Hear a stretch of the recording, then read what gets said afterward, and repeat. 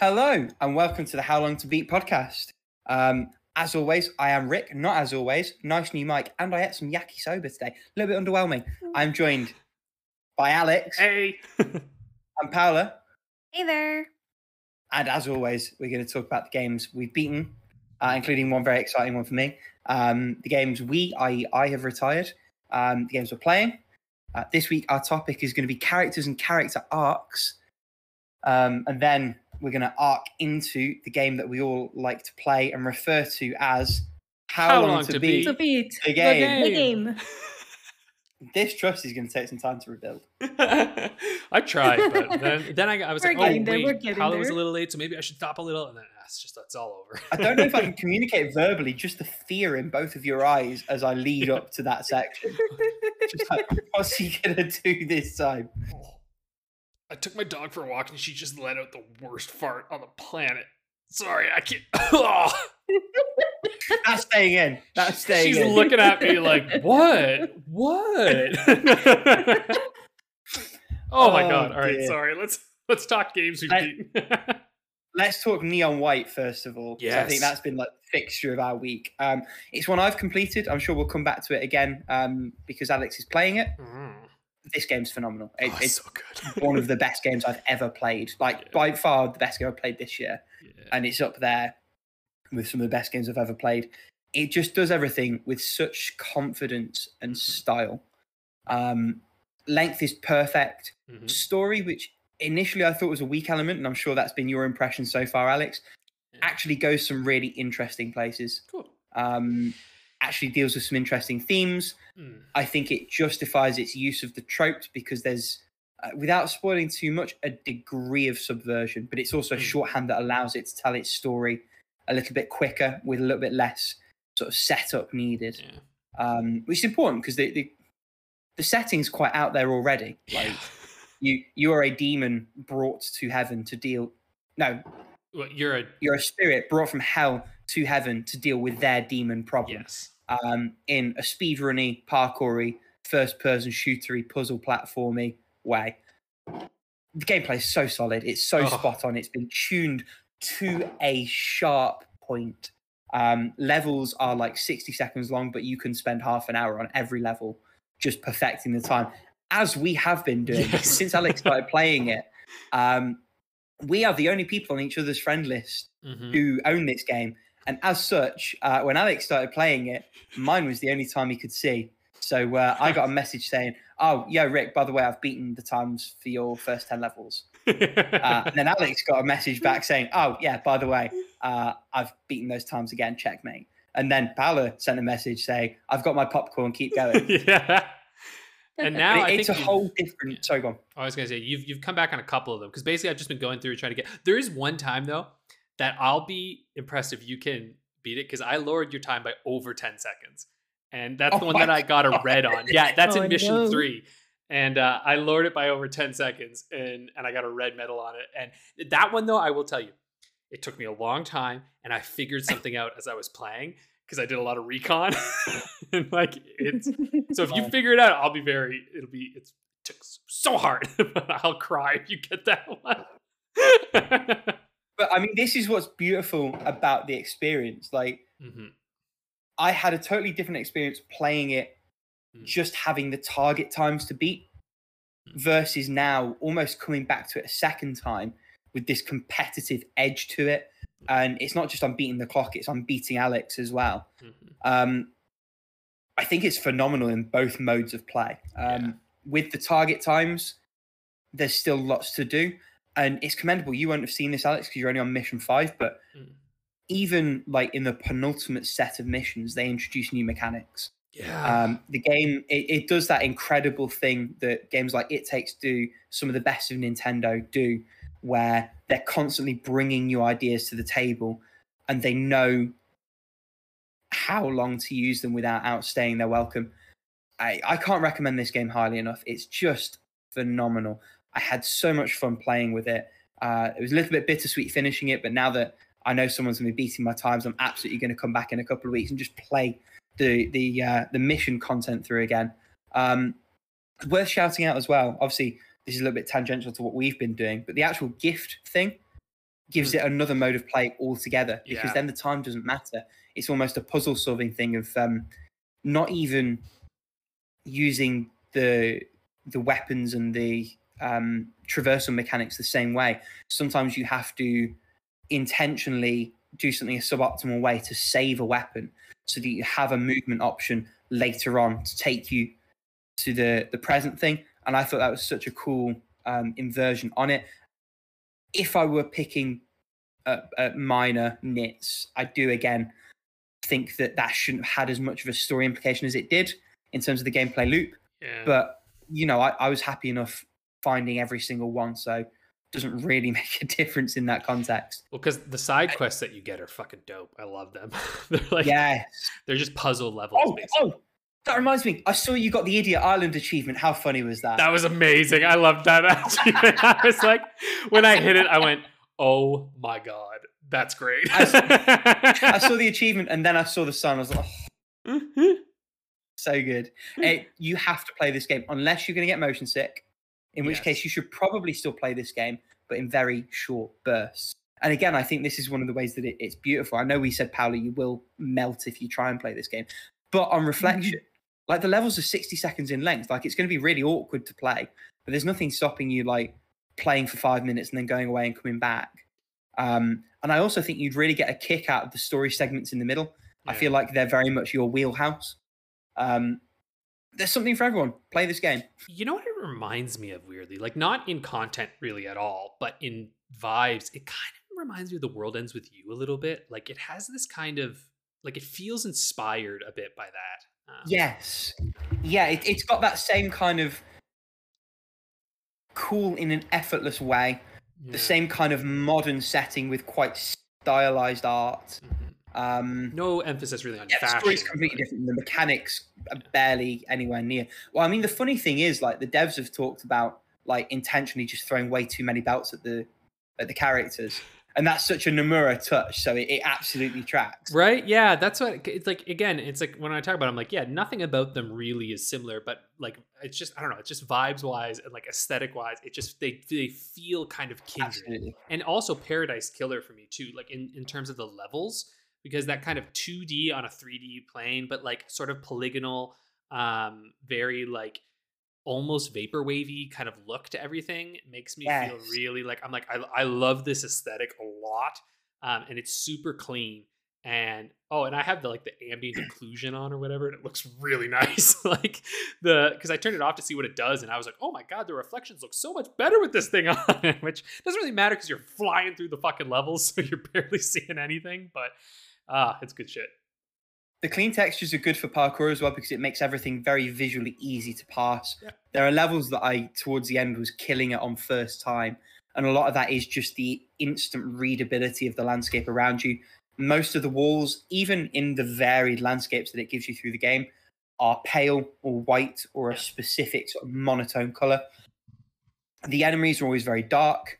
The weapon cards that you pick up are always bright block colors.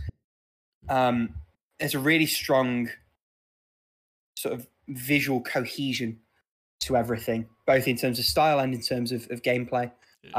Music slaps as well. Yeah. I think my personal standout, I don't think you've quite got there. I think it's in the Hanging Gardens. There's a song and it's got like a marimba beat through it, but also a techno beat underneath. And then just like random voice samples like, you were dealt a bad hand. And just like, it worked. And again, very World Ends With You. Yeah. In the sense that the music is quite unique in its input, but also very modern and multifaceted in the different things that it draws on and pulls in. I could go on about this game for a whole podcast about how much I love it. And I know that you'll feel the same when you finish it, Alex, more so than you even do at the moment. And we'll absolutely talk more about it on the playing when we get there. Yeah. I have also beat one other game. A lot less excited about this one, and this was Pocky and Rocky Reshrined. I liked it, but, and this is the tricky thing, it wears its arcade roots on its sleeve. It's very, very unashamedly of the late 80s, early 90s time that it was like released in arcade. And that makes sense because the core team, I think it's Project Tango, that they're called, is the same core team that made the original Pocky and Rocky way back when. So it mechanically sticks very much to that formula. You have 8-way directional input, 4 face button actions, and you shoot in the direction you aim, you're moving, with one exception. But the game is built around that. It's actually not too horribly bad. So, to draw comparison to a recent game that I retired, which was Creature in the Well, that game expected you to be really, really precise with aiming for time-based challenges. There is no such time element practically in this game. And it's also a lot more forgiving in terms of hitboxes and in terms of how you can hit things. There's not so much of a precision requirement. It is a lot of fun. It is also very short. And there are some levels that feel like much more care and attention has been given than others. It's also worth highlighting a couple of other things. In opposition to a couple of the other sort of revivals that this team has done, so specifically Wild Guns Reloaded and Ninja Warriors, the game actually departs quite a lot from the original. Starts off very similarly, but it is very much a spiritual sequel. There's like a weird time travel plot thing, but they introduce new levels and new characters and various different things. Also worth noting, you can't play co-op until you've beaten the campaign in solo, which I think is a really dumb move. Didn't affect me. Really dumb. Really, really dumb. And you also have to unlock easy mode, which again, what sense does that make? None. It makes no sense. It's nonsense. If you need easy mode, you can't unlock easy mode. Yes, yeah. Exactly. I beat it in about 2 hours. I liked it. I think if you know what you're getting into and you're about that, it's an easy recommend because, in terms of construction and execution, beautifully put together. The pixel art is fucking gorgeous. The soundtrack, a little bit forgettable, but good. The levels generally strong, lots of variety. Checkpointing's not amazing, but the levels are short enough that it's never a problem, in my view. It's never more than mildly frustrating. I think my main sort of disappointment is I did get this game physically, and I think there's probably a degree of value to that physical copy down the line. But I think £30 for a 2-hour arcadey experience is probably not the one, really. Not for this arcadey experience, anyway. Overall, big fan. Did like it. Cautious recommendation with caveats is probably where I fall on that. Is this a game either of you plan to play? Was it on any of your radars, or? No. I'm dancing around buying a PC arcade stick, like an 8BitDo one, like one of the ones that are too, because I have this urge to play older arcade games with an actual arcade stick. Like because I've done it before and I really like it. So maybe I will, but I'm not sure yet. I'm kind of waiting. I'm probably gonna wait for a sale or something and then come along and then go in and hit that up. But yeah, I might end up doing it. Yeah, I mean, if you get something powerful enough to run Yuzu, I feel like an arcade stick would be a really cool way to play this. Yeah.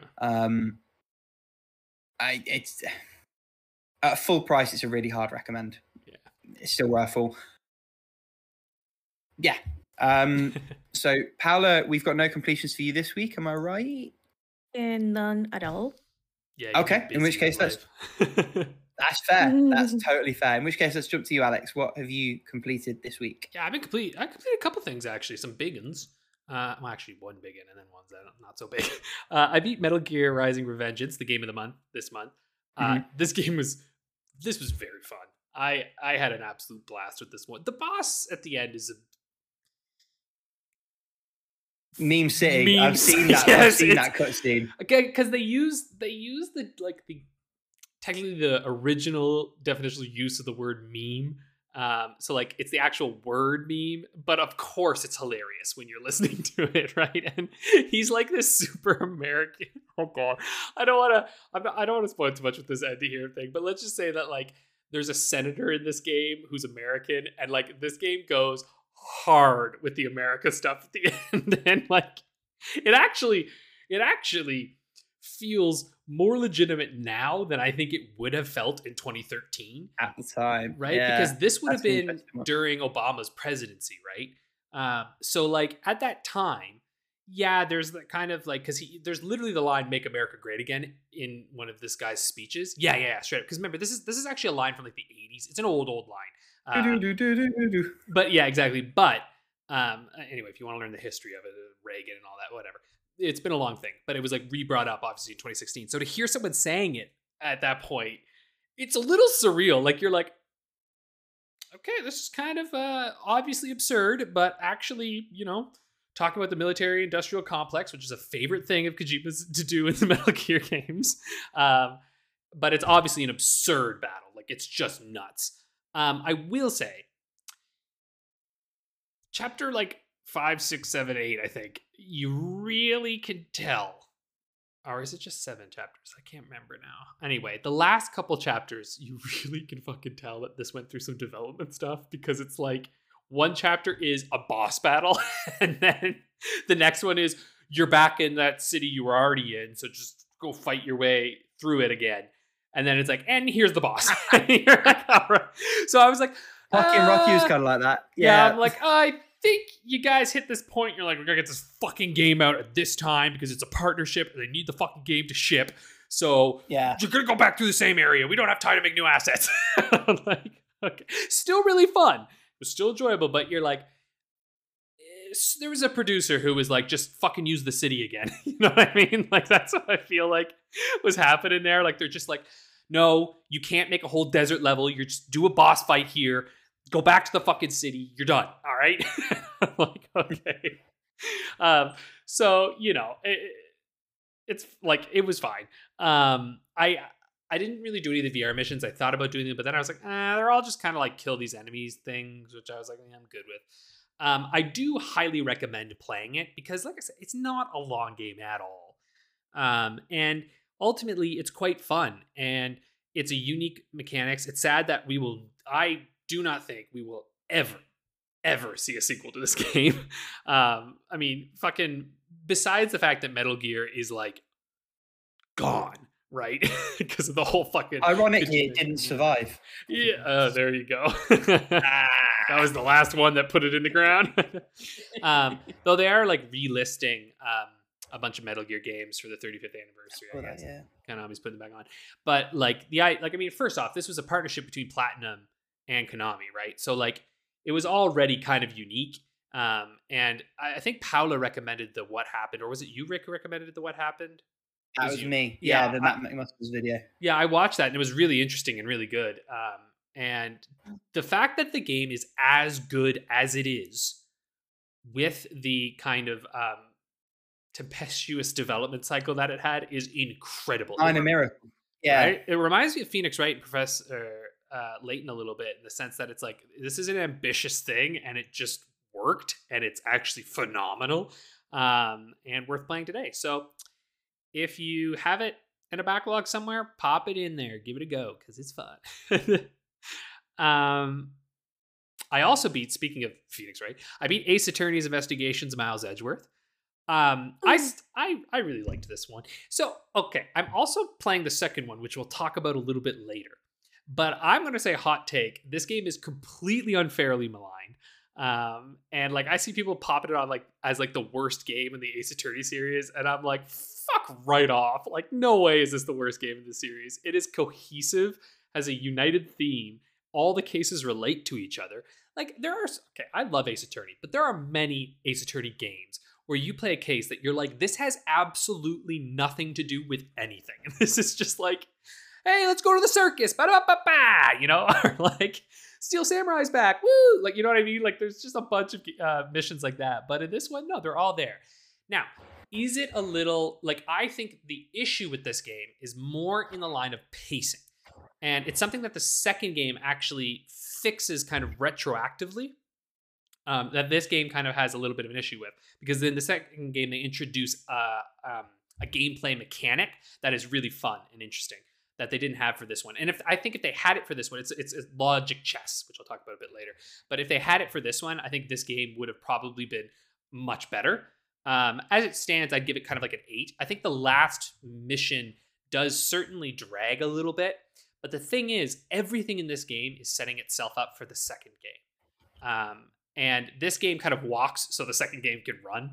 And I was talking with Paula about this, but I really feel that these two games are almost identical to the Great Ace Attorney games in terms of their quality, where that first game is introducing something to you. It's introducing the characters, the world, the kind of concepts, and like a larger story. And then the second game just is like, all right, we introduced everything.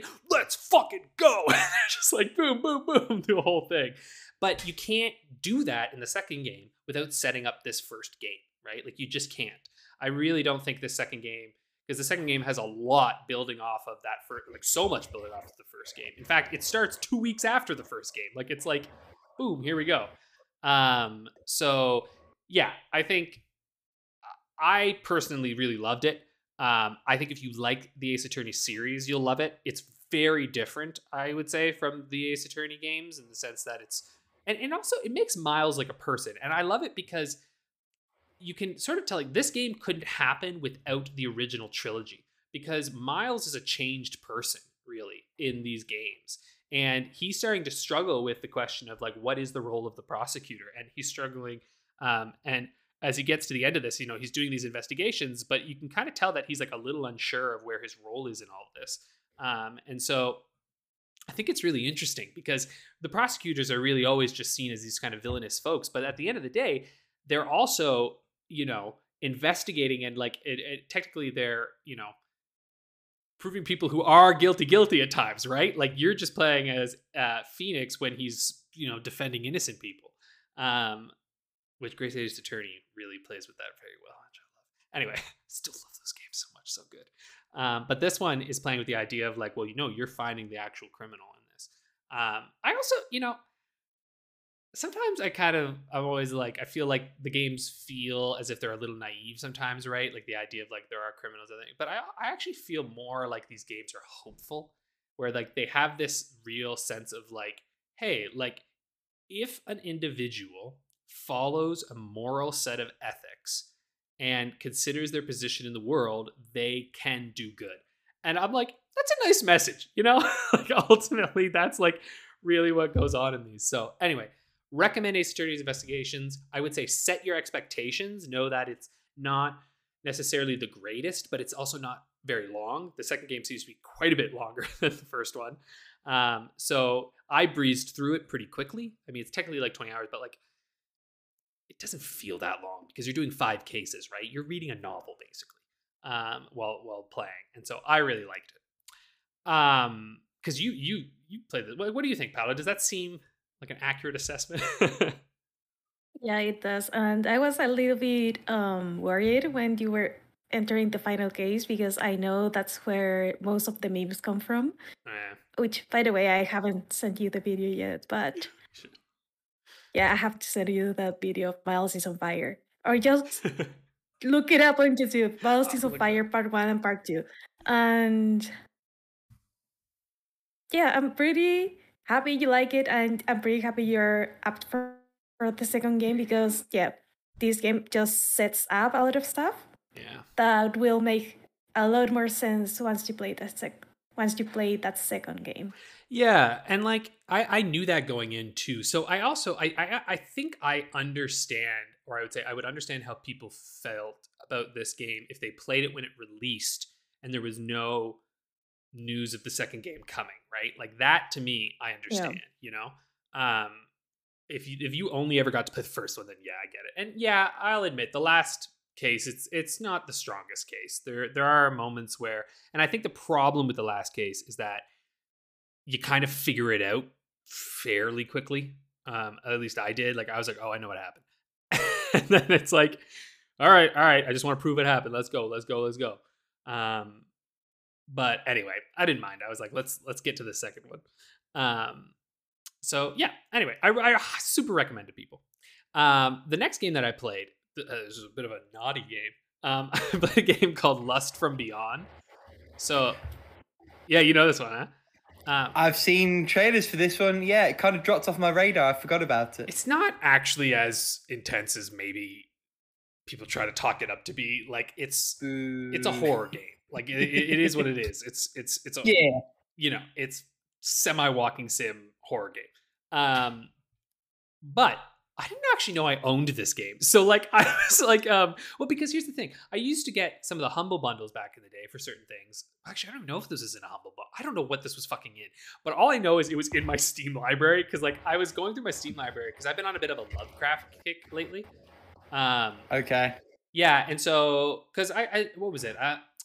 Love, Death, and Robots. In the newest season, there is a 100% Lovecraft Great inspired series. episode. Yeah. Yeah. Have you watched the new season yet? I'm watching the first season as we speak. Oh, dude. I'm way behind on it, but I love it. I'm going to get there soon. Oh, you will. They're so quick. You can get through them in a day. Anyway, there's a really good Lovecraft-inspired episode in the third. And I was like, Lovecraft is like the one like kind of horror genre that I feel like I really just don't have any like knowledge of. So I've been listening to this really fantastic, I think it's Horror Babble, Horror Babble did this Ultimate Lovecraft collection. It's like a fucking 40-hour audiobook of all of Lovecraft's stories. And so I'm currently in the Cthulhu cycle right now, and I'm like listening at the Mountains of Madness. So I've listened to a bunch of them at this point, and I started watching a bunch of movies. I watched John Carpenter's one there. Oh shit, In the Mouth of Madness. I think that was it. Yeah. Was that it? I don't remember. Anyway, which it's like Lovecraftian inspired. Then there's Color Out of Space with Nick Cage recently that is absurd. But the thing with Lovecraft kind of horror is that it's all about cosmic horror, right? Like this idea that there are beings out there that are so much more phenomenal than us that like even to witness them is to break one's mind, essentially, right? And like and then there's the elder gods and all this too, right? And what I love about the stories, now some of the stories obviously just writing at a different time, so it could be a little at times, but actually not too bad, I have to say. Overall, the idea is that they're like usually like writings of someone talking about like this thing they researched and they found this thing, and often the Necronomicon is a part of it, right? And like, so I'm loving it a lot. And this game in particular is super, super Lovecraft inspired and does so very well. And for those who don't know, it's like essentially about, it's a series. I haven't played the first one, but because I heard it's fine. But I was like, this one looks better. And it's kind of about these cultists who are like searching for this place called Luska, which is essentially this realm of lust where it's like ruled over by this, I would argue basically like an elder god who turned this land into a land where all the inhabitants feel is lust. It's just a place of pure eternal lust. Which actually kind of sounds like hell. As you play through the game, you learn, that is. But it's basically like this sex cult. And it's full on explicit in this game, like very much so. But it's also not that often or anything. And most of the time it is very not nice. Like it's just really fucked up. Like there's stuff where I was like, oh, okay, I want to go away now. But thematically it works nicely because like, I don't know. I haven't actually played this game, but I heard of the game Agony, which I think was trying to be just like fucked up weird. And apparently it's just kind of a shit game that's trying to be edgy from what I understand. Yeah. Agony was supposed to be very bad. Yeah. A similar kind of vibe where it was like supposed to be a bit dirty.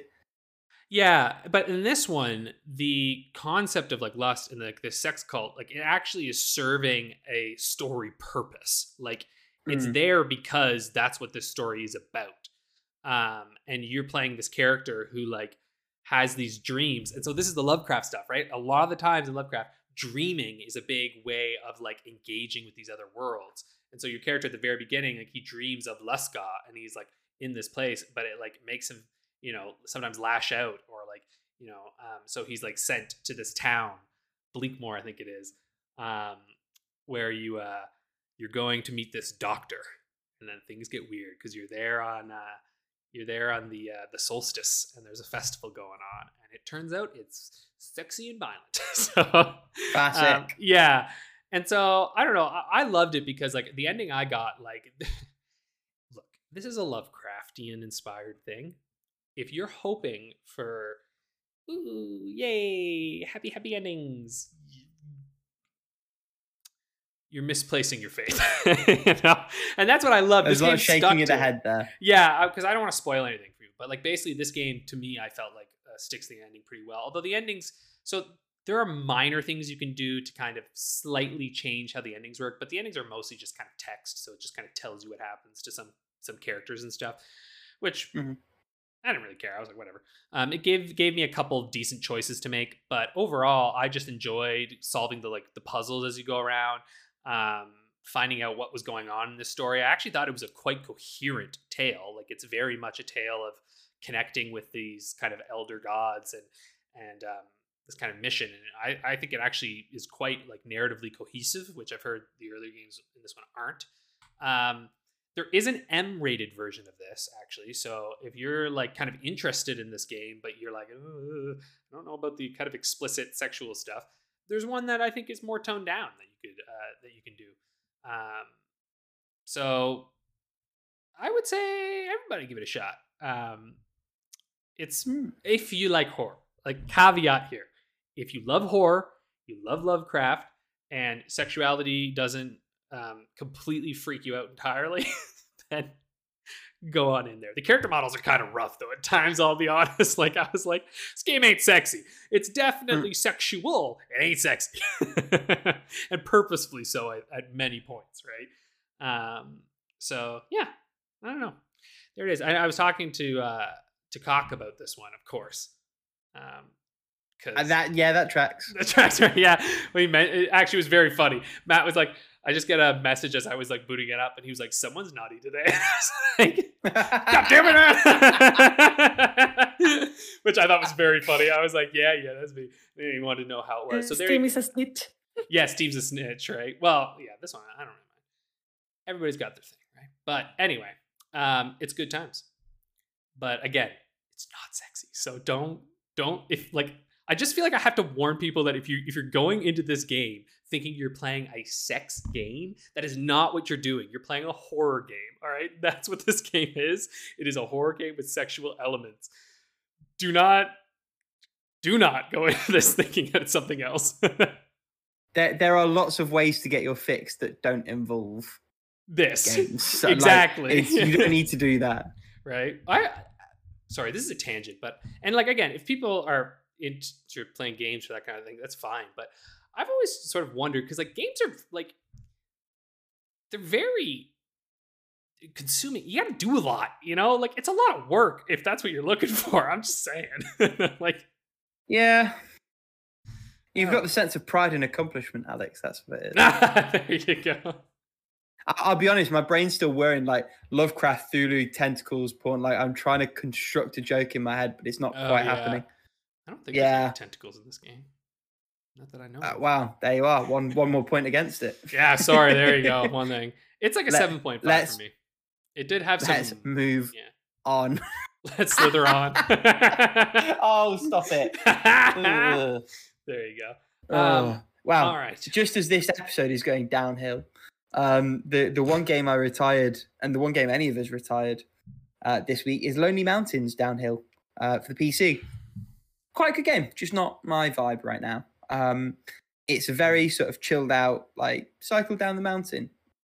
There are challenges, but it's okay. Just enjoy yourself kind of thing. And I think it's pretty cool.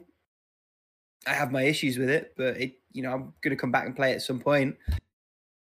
It's not my vibe right now. It wasn't really clicking with me. And I only really tried it because I'd set aside some time to play Carrion. Because it was leaving Game Pass. By the time I got to it, it had left Game Pass. Much sad. Bugbear with Game Pass, they don't always tell you exactly when the thing's leaving. So it said leaving soon, but it didn't tell me a date. And literally this morning, set some time aside to play it, and no. And I already had Game Pass open, so I was like, what else can I play? Pro tip, they leave on the 15th every month. Yeah. Oh, well. It's done now. It'll be on sale at some point on Steam. I'll pick it up eventually. It's not a big deal. But yeah, Lonely Mountains Downhill. Good game. Bad time for me, personally. Yeah. Paolo, you've had nothing to do yet. Tell us what you're playing. Okay, I haven't been playing Hashime Appeal. That is a lie, so let me take that out of the agenda very quick. But I've been playing Hollow Knight. Yes. Which, by the way, I finally figured out how to platform my way out of where I was trapped. So brilliant. But now I'm having a boss problem because holy fuck, that magic wizard thingy that floats around and throws balls at you. Not the smaller ones. The smaller ones are fine. The big one.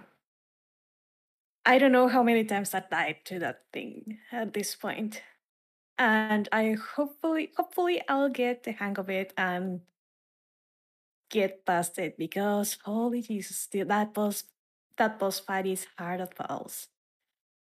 So yeah, that's it with Hollow Knight. Very fun. I really love this game, and each time I enter a new zone, everything is so beautiful.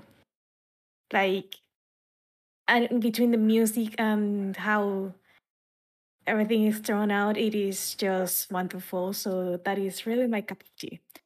Another game that I've been playing is Valkyria Chronicles, because after my Three Houses adventures, I really needed my fix on a good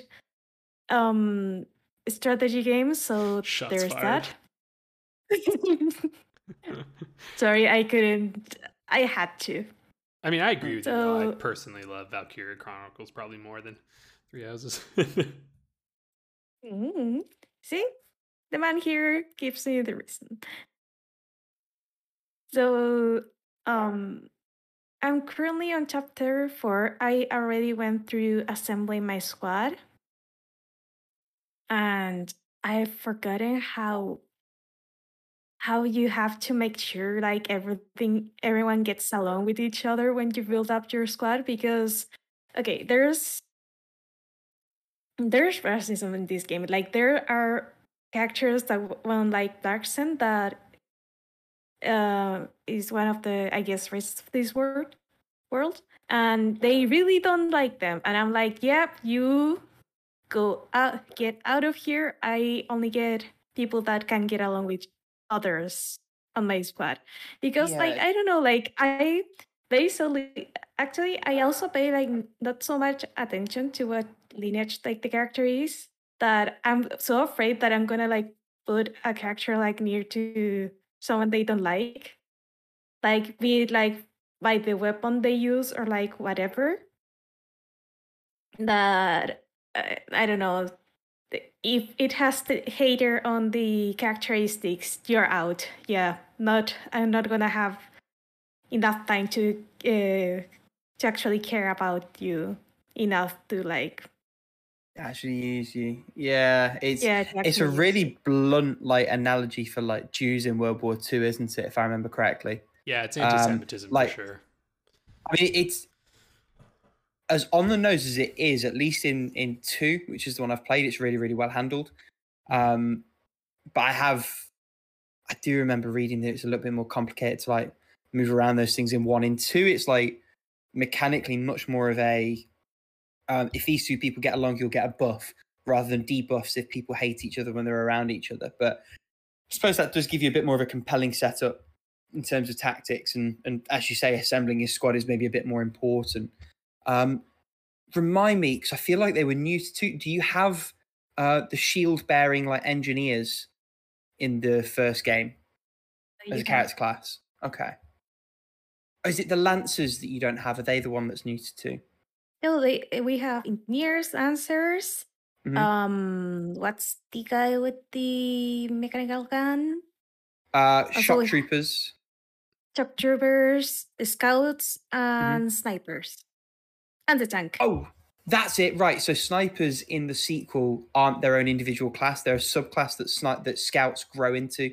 That's where I'm getting confused. Right. Okay. Yeah, I knew there was like a relatively fundamental character class change from 1 to 2. So you have the 5 distinct classes in 1. In 2, sniper ceases to become its own specific thing. Fuck. Sorry. This makes me want to play the games again. Oh, they're so good. I have 1 sat on my shelf, like the PS4 remaster, and then 3 is supposedly excellent, if a bit overlong, and then 4 is supposed to be quite good as well. It's very good. I think it sold well as well, and Sega were like, cool, we're not going to make another one of those then. Well, yeah, that series is fascinating with what they've done to it many times, and like the games I've always think have been fine. It's just they're like, hey, let's take a game that we had on a console and let's just throw it on the PlayStation portal. That's a lie. They killed it because they made that Valkyria Revolution thing that sucked ass and sold accordingly. Yeah. Yep. Anyway, sorry, massive tangent, pal, as you were. Okay, it's okay. So where was I? Oh, so yeah. And I also noticed that I have to take care of the people that has like a pollen allergy and stuff like that, or desert allergy. So it's like, oh yeah, this is gonna be a lot more time consuming than I thought. But in the end of the day, it makes the game like different enough. Besides having like these third-person shooter sections where you move your units, which by the way, that is a lot of fun. I really like that system. I agree. And it's still kind of turn-based, so I just have to make sure that my character doesn't become a Swiss cheese or something like that. But I can take my time while on a relatively safe zone, which is nice. And I've unlocked skirmishes. And what else? What else have I done? Where are my notes? Yeah, pretty much that. I'm on my first skirmish. So oh, and the other thing that I love about this game is that you don't have to level up your characters like individually.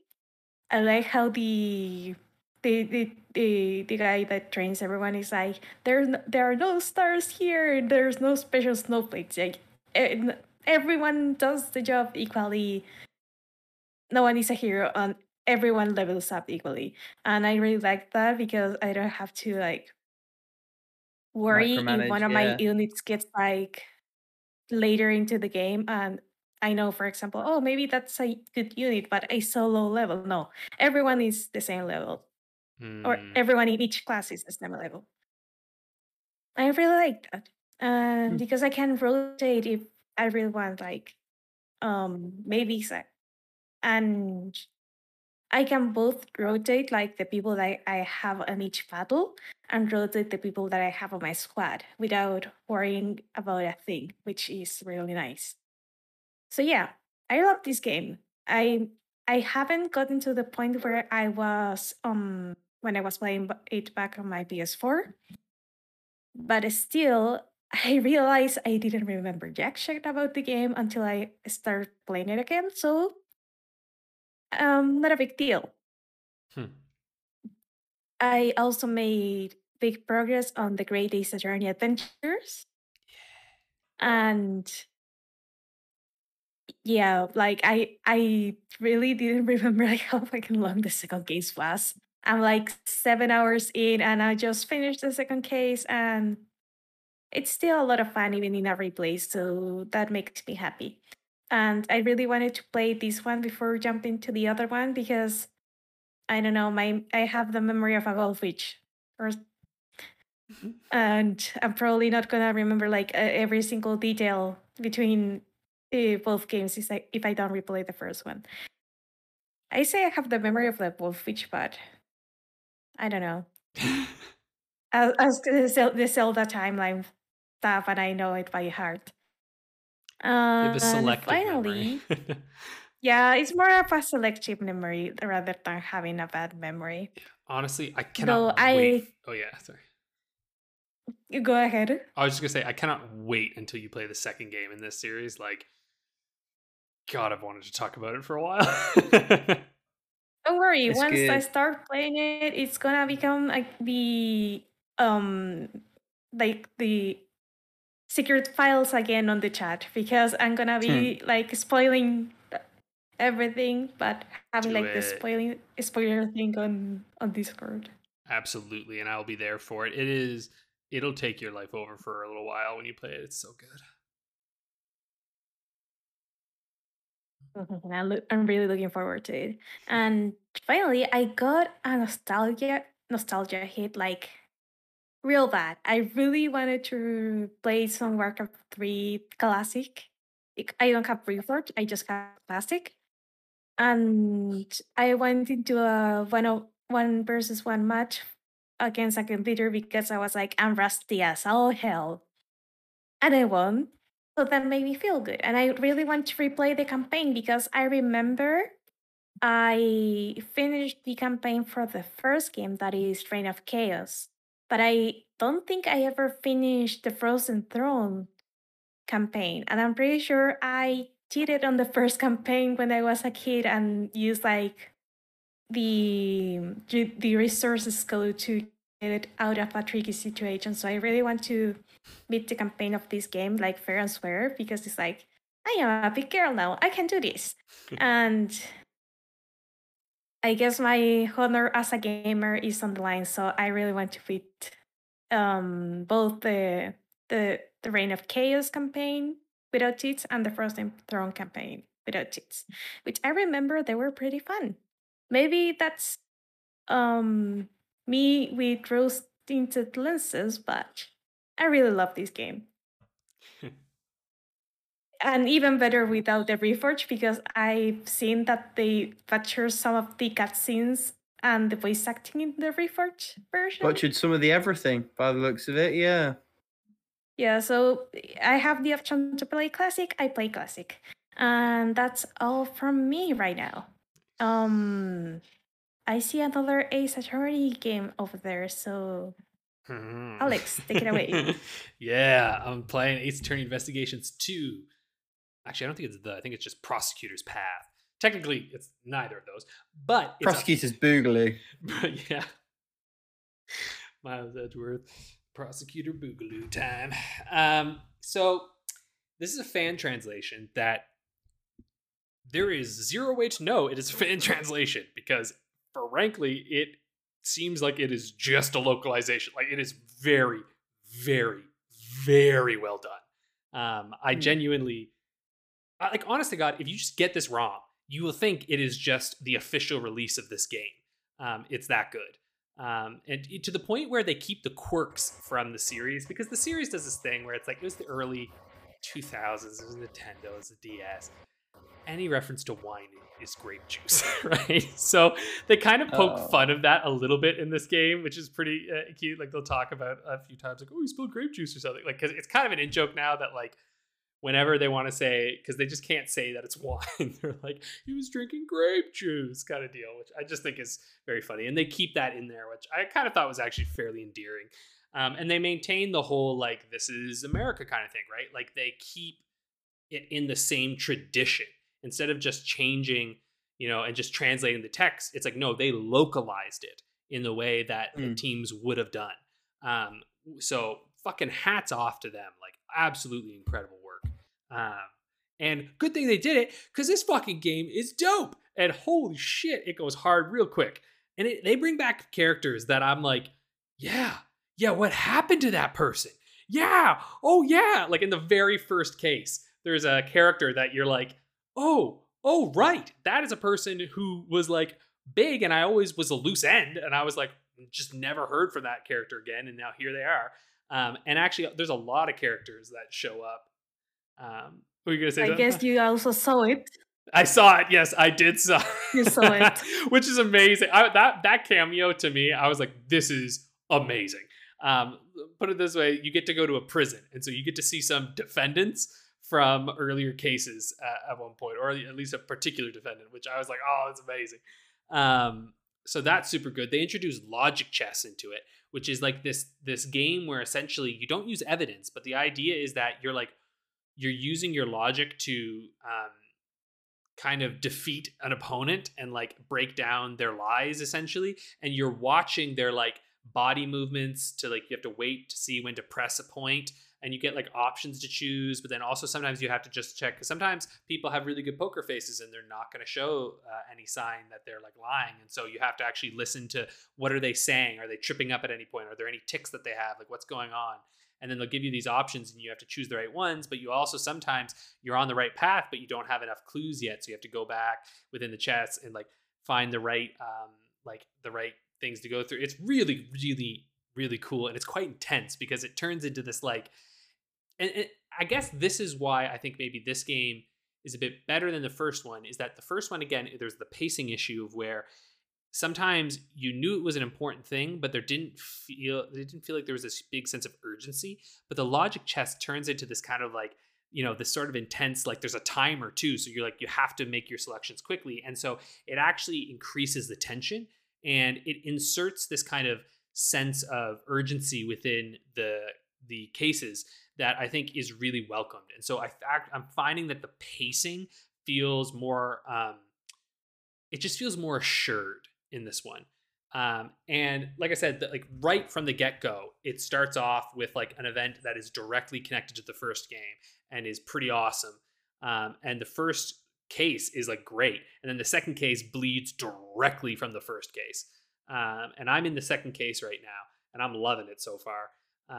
And yeah, in fact, it gets to a point where like there's like questions about what's going on with there's like this prosecutor, the PIC or whatever. It's like this committee of prosecutors, and there's like Edgeworth is kind of bucking up against these prosecutors a lot, and he's like, he's meeting people from his past, and there's like a lot of this like he's very much questioning and being questioned on like what his role is in all of this, and it's really, really, it's really compelling, and it's very good, and the music again is just. And so, yeah, like honestly, they're really good. And like, yeah, there's no courtrooms, but man, there's still that intensity in the testimonies and in like picking apart people's things and in the investigations, and like, it's just awesome. So very glad that I'm finally getting to this. Kind of amazed I have not played this game before, to be honest. This is the last Ace Attorney game. After this, I played every single one. And I'm glad this is the last one, because I feel like I'm going out on a high right now. Because like, some Ace Attorney games, a little hit or miss here and there, I love them. I love all of them. If I had to rank them, it would be kind of arbitrary, because I kind of see them as a series as a whole, more than like, their individual games. But yeah, if they don't release these games as a motherfucking, like, just find who the fan translators are and just pay them. Just give them money and just take their fan translation and just fucking put this shit. Because Capcom's good with this shit. They talk with people and stuff. Like, they're actually pretty decent with like fan stuff. Like, they've worked with people before. So just work with them. Put this motherfucking shit as a duology thing. Slap that motherfucker on the Switch and print money. Because this shit is good. And like, Great Ace Attorney has done really well. And if you market these as a dual thing in North America, they're going to do awesome.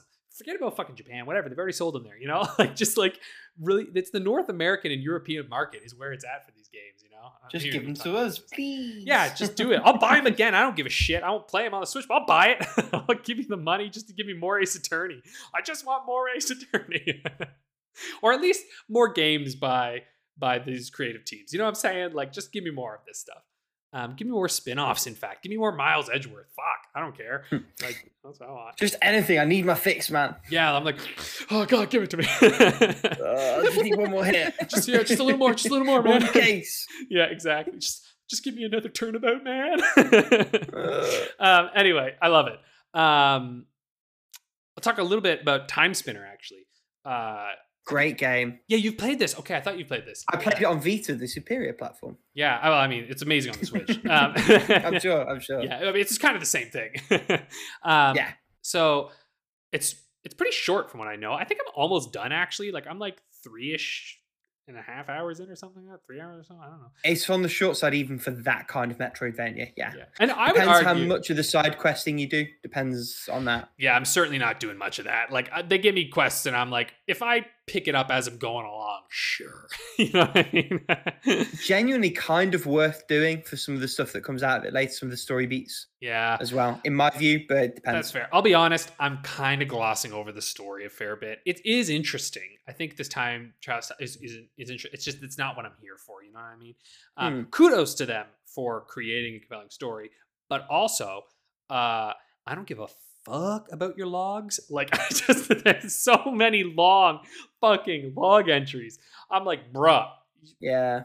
I play my Ace Attorney games to read. I play this to have some Castlevania action. But it's I was there. elected to lead, not to read. Exactly. Yeah, that's good. I wouldn't even say it's a Metroidvania. This is just a Castlevania.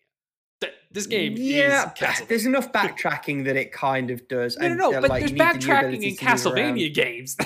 Right, but that's where Metroidvania comes from. Like, if it's Castlevania in the sense of like Super Castlevania 4, where you're just moving linearly, sure. But there's enough backtracking and using abilities to get to new areas. It's Metroidvania. I guess, but I say Symphony. It's a Symphony the of the Night. Theme is more Castlevania, sure. Yeah, because Symphony of the Night though is like the one that I think of where like you need like items and stuff to go through, and I don't really feel like that was purposely taken from Metroid. I don't know, whatever. I always thought the idea was combining the two, like anyway, whatever, the light RPG elements and stuff. But basically, it's Symphony of the Night is what this game is, and the GBA right down to the familiars and all the other bits and the bobs. Yeah, exactly. It is Symphony of the Night. That's just why I'm like Metroidvania. Okay, as much as Symphony of the Night is a Metroidvania, is this game, and I love that though because I want more of these types too. You know, like I think sometimes in the Metroidvanias we get more of the Metroid, less of the Vania, and in this one I'm like, yeah, give me that shit, and it's really good, and it's short and fun and sweet, and I like it a lot. It's very fun. It's simple to play. So well worth trying out. This is one of those ones, like I know we've talked about a lot too, Rick, how like there are so many of them out there that sometimes it's like, oh, you know, why play one if there's better ones? But this one is so short and sweet that it's kind of like, why not? Honestly. I think it nudges up on quality as well, just enough into the recommend pile. I agree. So far, I really like it. I'll probably have it done by next week. And also, play Neon White. Fuck yeah. Speed running the game. Yeah. That's what this is. It is just speed running the game. They made a game about speed running. Like, why has this not been done before? You know what I mean? Like, it seems like such a great idea. And I'm like, oh my God, because fuck. So, like, but I will say, I'm really glad they have a friends leaderboard because when you go over to the global leaderboard, it's depressing. Scary. Yeah, it's so frightening. Like, holy shit, man. Like, I looked up one video because I remember I got a time on a level that I was like, that was a sick time. And I was like, I wonder. And so I like looked up and I was like, I can never do that. It's just like, is that the 110 when you were telling me about where he like goes around the side of the bridge and does some crazy ass jump? No, I don't. Because if it is, I tried and failed to replicate that multiple times. Yeah, well, no, there was one. It's one where oh yeah, around the bridge. Yes, yeah. He goes around the bridge. Because instead of using the jump through the middle, he takes a left and like uses the machine gun bomb. Yeah, the machine gun bounce. I don't know how the fuck he did that. I tried and I was like, I can't fucking do it. What the fuck? How did they do that? Like, I think I think part of it is like you can like slash with your sword to get even extra speed up, and like you can blow up a bomb. You can blow up a bomb before it triggers, so you don't have to wait for it to go boom. If you slash it with the sword, it'll explode you. Yeah, I've used this a couple times. It's hard as shit to get right, but when you do it, it's great. But there's so many little things like that. Like if you shoot an enemy projectile, you get a very slight speed boost. Mm-hmm. Yeah, exactly. I know. It's all this shit that's like next level shit that you're like, what the fuck? Like, because basically you can play this game and feel God mode. Like you're like, I nailed that shit. And then it's like, okay. And then you get your first red medal and it's like, you're not even touching the start of this. Like you are a Padawan, my dude. And I'm like, no. Without spoiling anything, wait until the power you get in World 11. Yeah. And when you get that power, just take a second to think of all of the things that can be done with said power. Oh God. Okay. That's what I'm going to say. I'm ready. Yeah. There's just so much. Like I think too. I think what I love about the gift stuff. So like what I've been doing is I usually do the gifts after I've beaten your time, basically, because like that's what the meta for this game is that I'm trying to beat Rick's times. But it's also, see, what I love about this, and it's reminding me of what is actually fun about speedrunning, is that like as fun as it is to beat another person, part of the thrill is beating that other person, because now you know that person has got a fire under their fucking ass to beat you, right? And so what's exciting is seeing like what can be beat. Will they beat it? How are they going to beat it? And then, all right, my turn to try and go up on it again, right? Like it's such intrinsic motivation, right? Like it's just right in there. You're like, I want this so bad. I want to beat this. So that's been really fun. Like there's a couple times that you've had where I was like, how the fuck? And then once I get it, I'm like, yeah! And I've beat a couple where I've beaten you by literally 0.10. I'm like, Well, literally this morning when I was playing a few of yours, and Paolo, you'll have seen this as well. Yeah. I was fighting to beat one of your times. I think it was 110 again. Yeah. And I literally missed it by 0.03 of a second. And then I beat it by like 2/2 of a second. Yeah, I saw that. And that is a big thing in speedrunning, right? It's like, if I could just get it a little lower, that's all that matters. Yeah, where can I optimize? It's so good. And it's funny because you've mentioned, like, I'm taking, I think, twice as much time as you did to get through the game, because I'm spending a lot more time on the levels. But it's just fun. Like, you know what I mean? Like, it doesn't feel frustrating. Though there was one level that I was trying to get a gift that was really frustrating. I think it was actually like the first level in Mission 5 once you get the shotgun ability. God damn, man. It's like, there's like 3 bounces and then you have to get up a tower with it. And holy hell, it just was so finicky for me. Like, I would like get it and then it would fall, and I was like fucking killing. I was like, there are a few gifts where you do feel like you have to cheese. For the most part, like, their placement's excellent. Yeah. There are a couple where, I'll be honest, I did have to like go to the IGN guide and see how the fuck am I supposed to make that work. Yeah, and which is particularly like later. If I won't spoil that, actually. Yeah, I'm sure as you get further in there, you're like, there's a couple too where you're just kind of like, where the fuck is it? And then once you find it, you're like, oh, okay, here we go.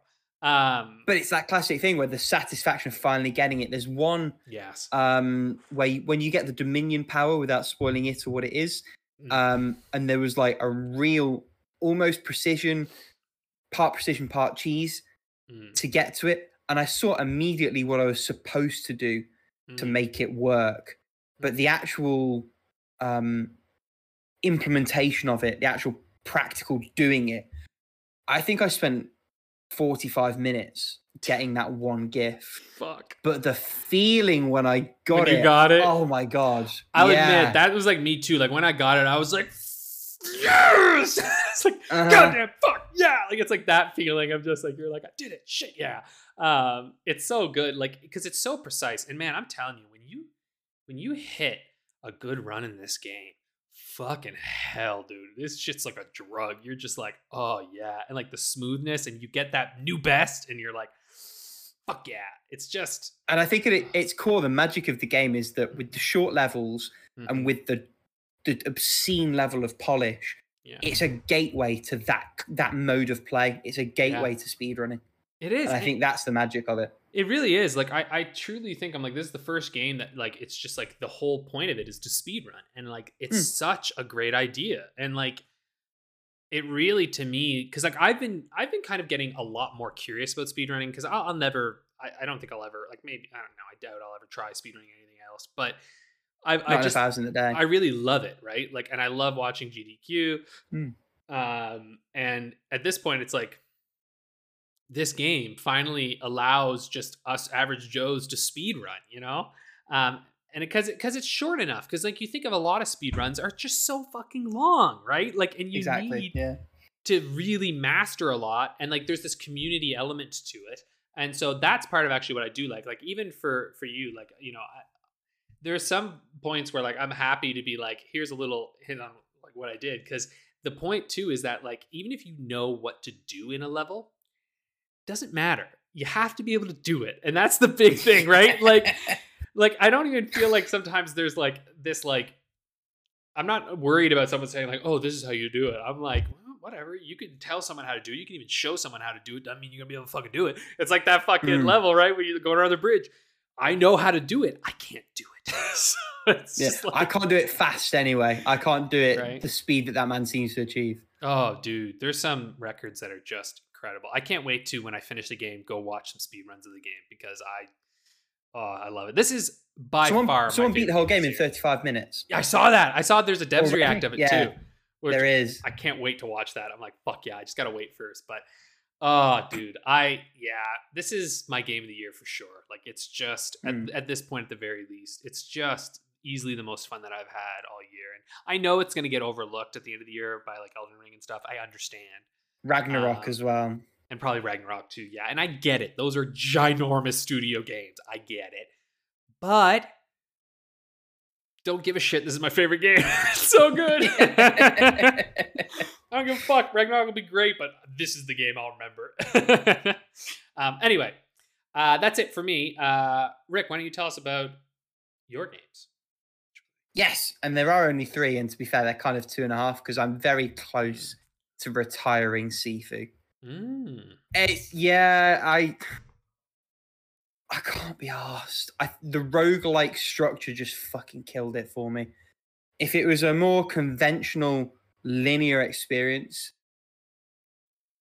I think I'd be all about it. There is a lot of artistic talent that's gone into this, particularly the museum level 3. It's a joy to behold in terms of the environment and the flow through them.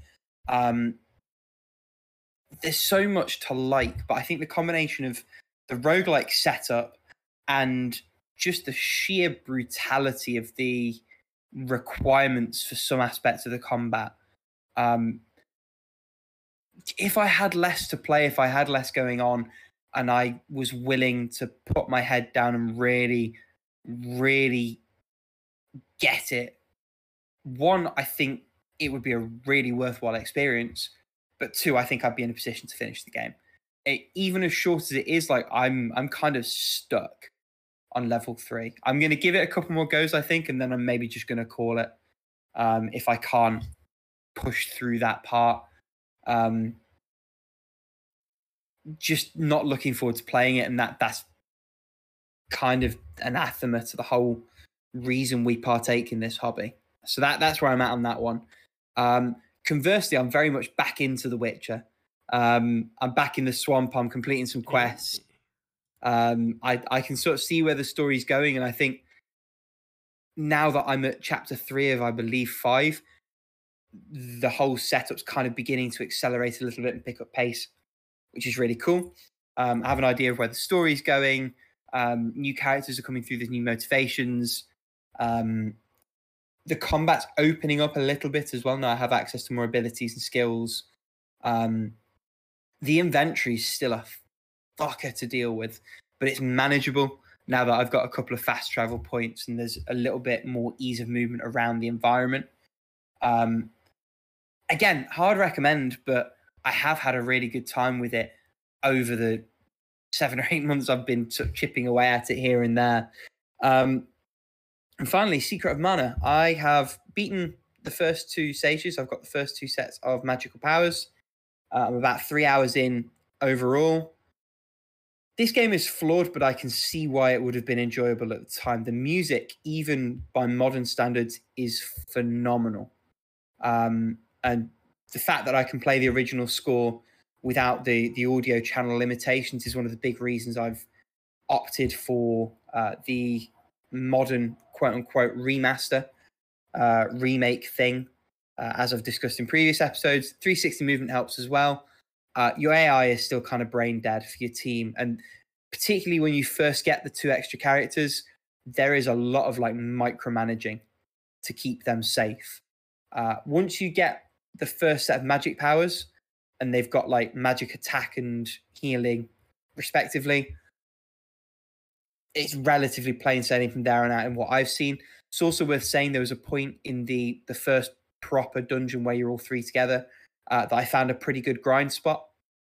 And I ground over on a few extra levels, and that's really done me well so far. I'm not sure how I feel about this game overall. It feels very meringue, kind of like light on substance. Because the ring menu is kind of stylish, but it's more awkward in a lot of respects to actually deal with than just a conventional pause menu, in my view. Mechanics-wise, you have an attack. That's kind of it. There's not like an interact with the environment button, like you attack shit. The game. And the story, pretty thin. Graphically, that's the one thing I'm really missing out on with the remake, because it's like PS2 era polygons versus the beautiful pixel art. Now, that beautiful pixel art doesn't play today like it did in the 90s, and that's a real impediment. Even with the remake, like you can tell that it's a bit thin. And I'm having good enough fun with it. It's been a good podcast game.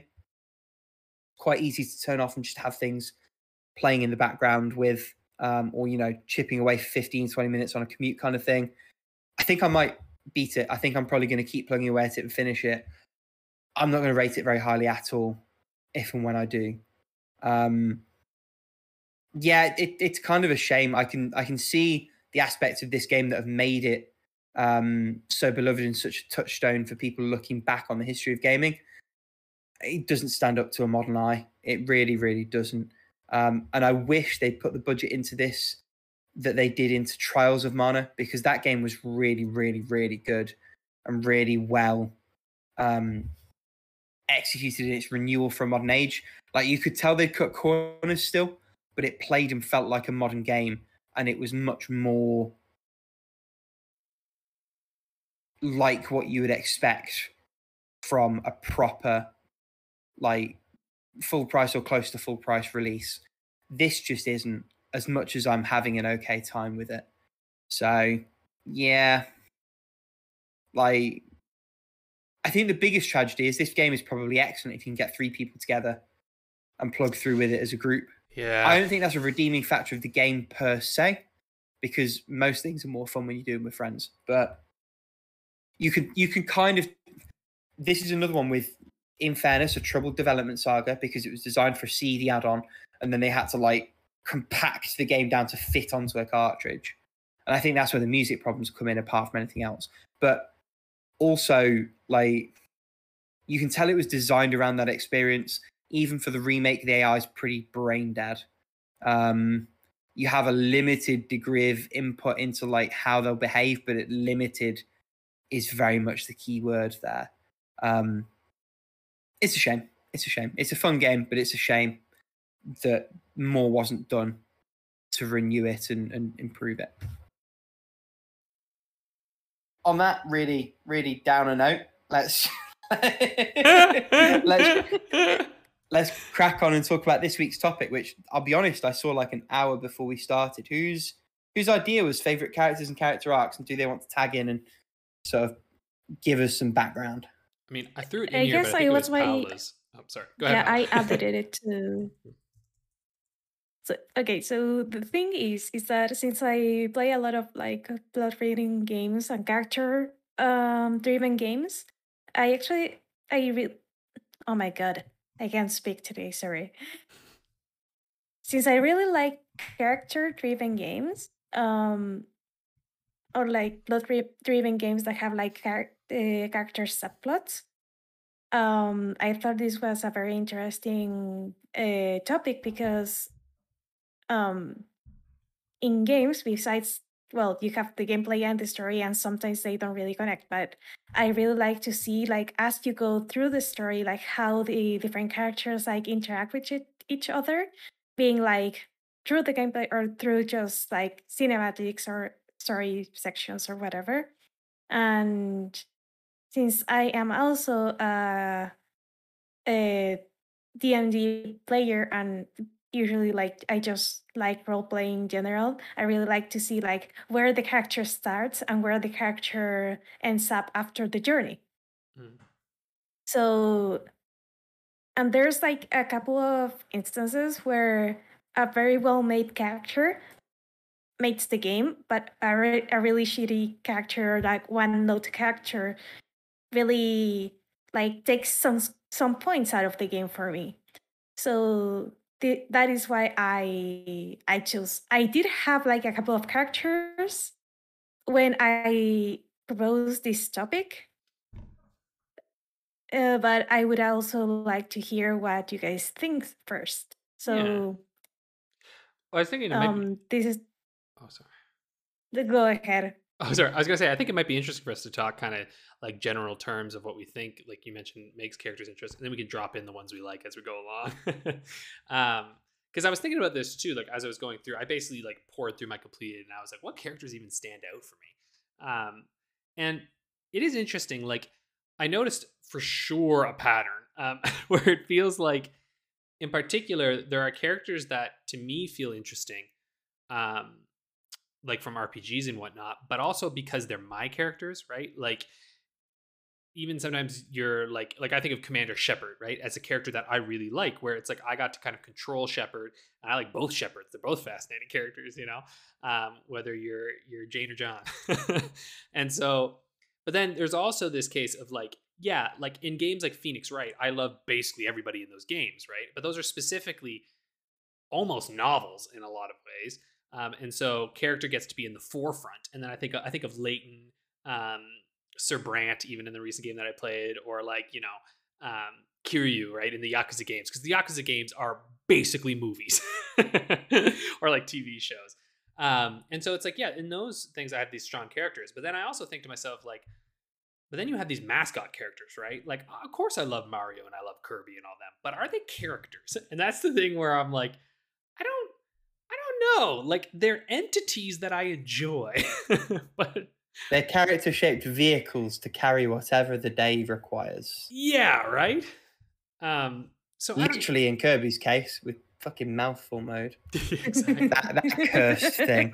Oh yeah, which I love, because then there's personality within that, right? Like, but when I call them a character, no, like I would certainly call them fun and endearing. Like even someone like Samus to me doesn't feel like a character all that much. Like Samus is Samus, I guess. Like they try to do that in Other M, I guess, which, well, baby, babies cry.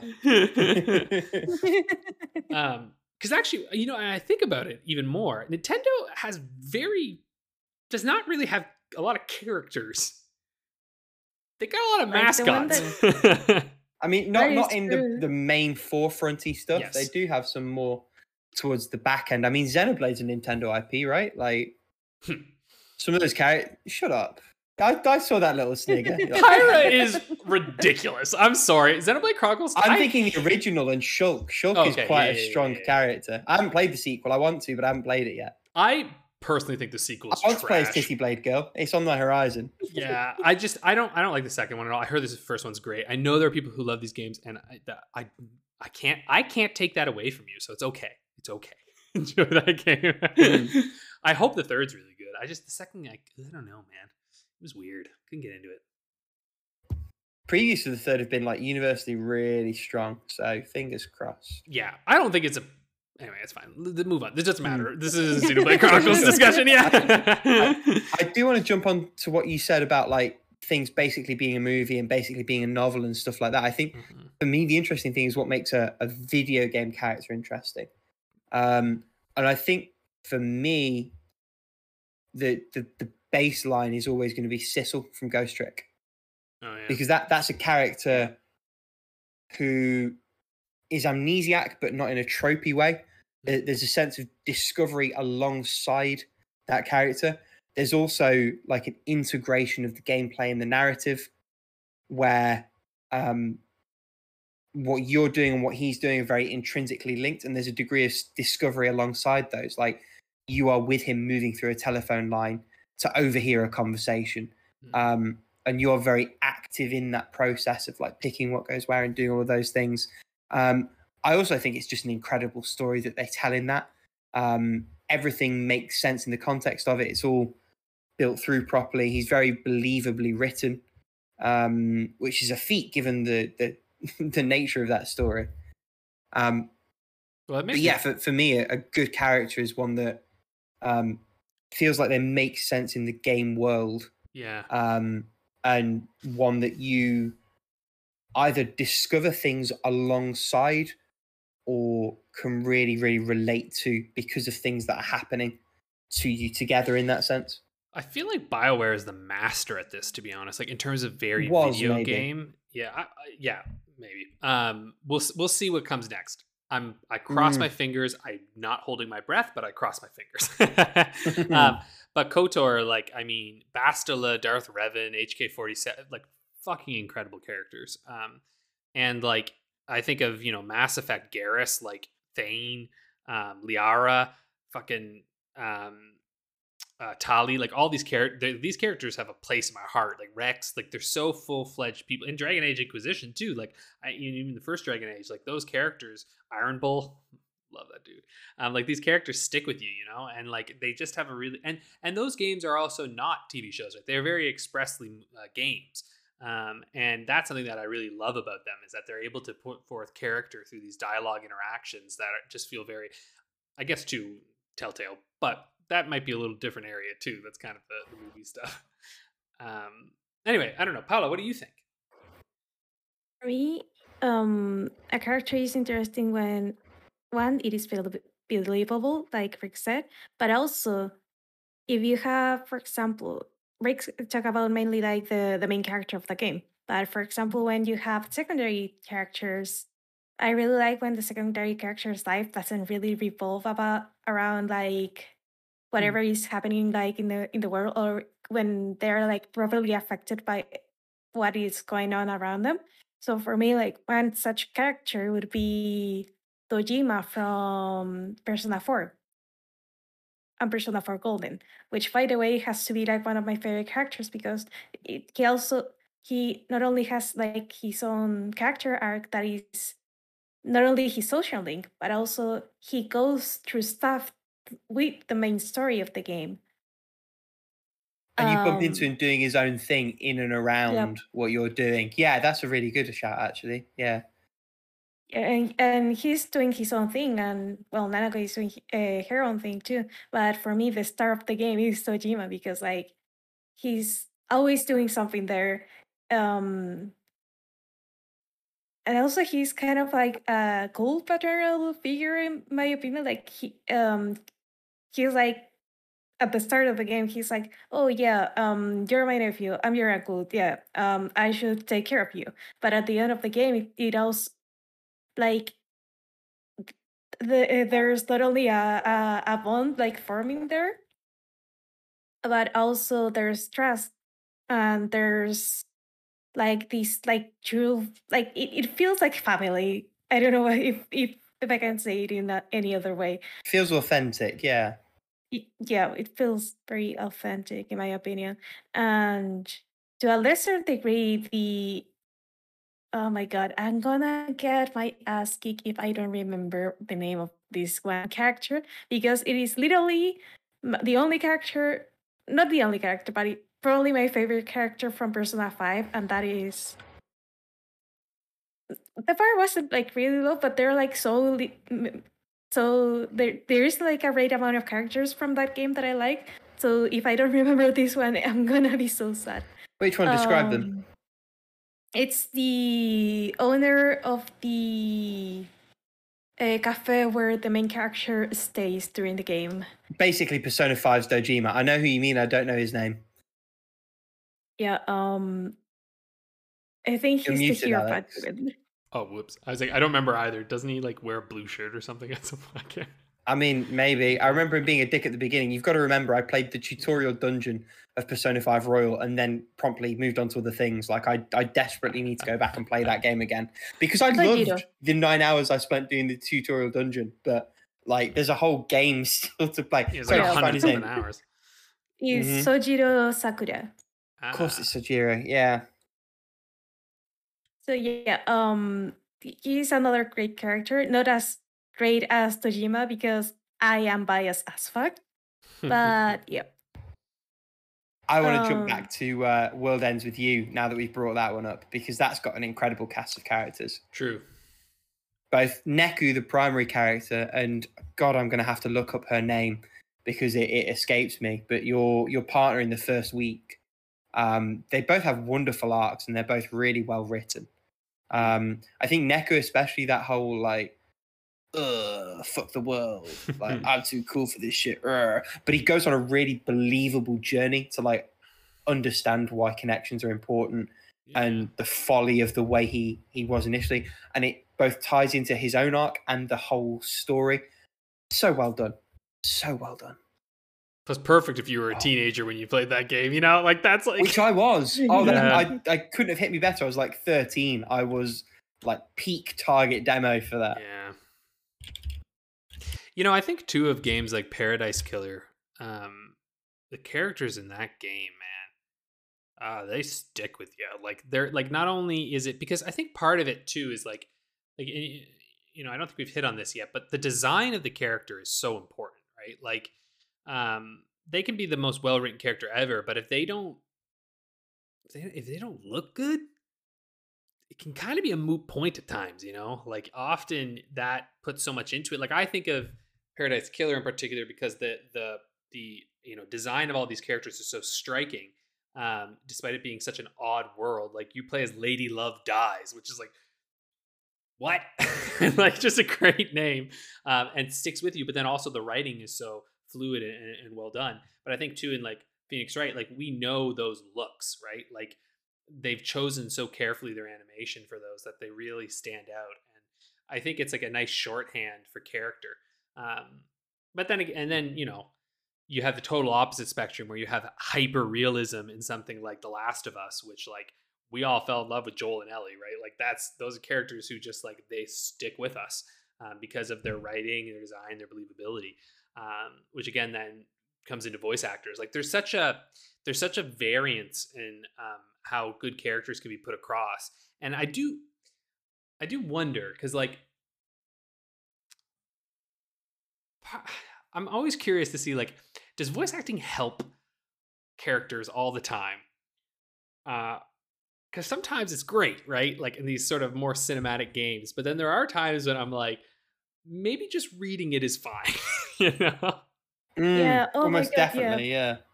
Because I don't know if you played the overclock version of Devil Survivor Rig, but oh I haven't my played, God, no, the not yet. female voices they choose, Are they bad?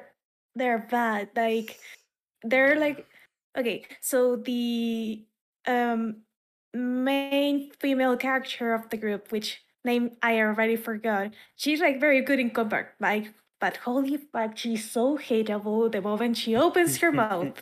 But and I thought that was my least favorite character, but no, the one in the pink suit with blue hair, the voice they give to her ruined the character for me entirely, and I didn't want to see her like at all. So VA can get done so badly. I mean, Secret of Mana, like, it's notably bad, the voice acting that one. So I just turned the voice to 0 and I just pretended it was text only again. It's been fine. That's kind of like, you always have that option, right? Yeah. Well, not always. Almost always. Thankfully. That's one thing, like, Triangle Strategy, I remember, like, I love that game so much. And the voice acting's not bad.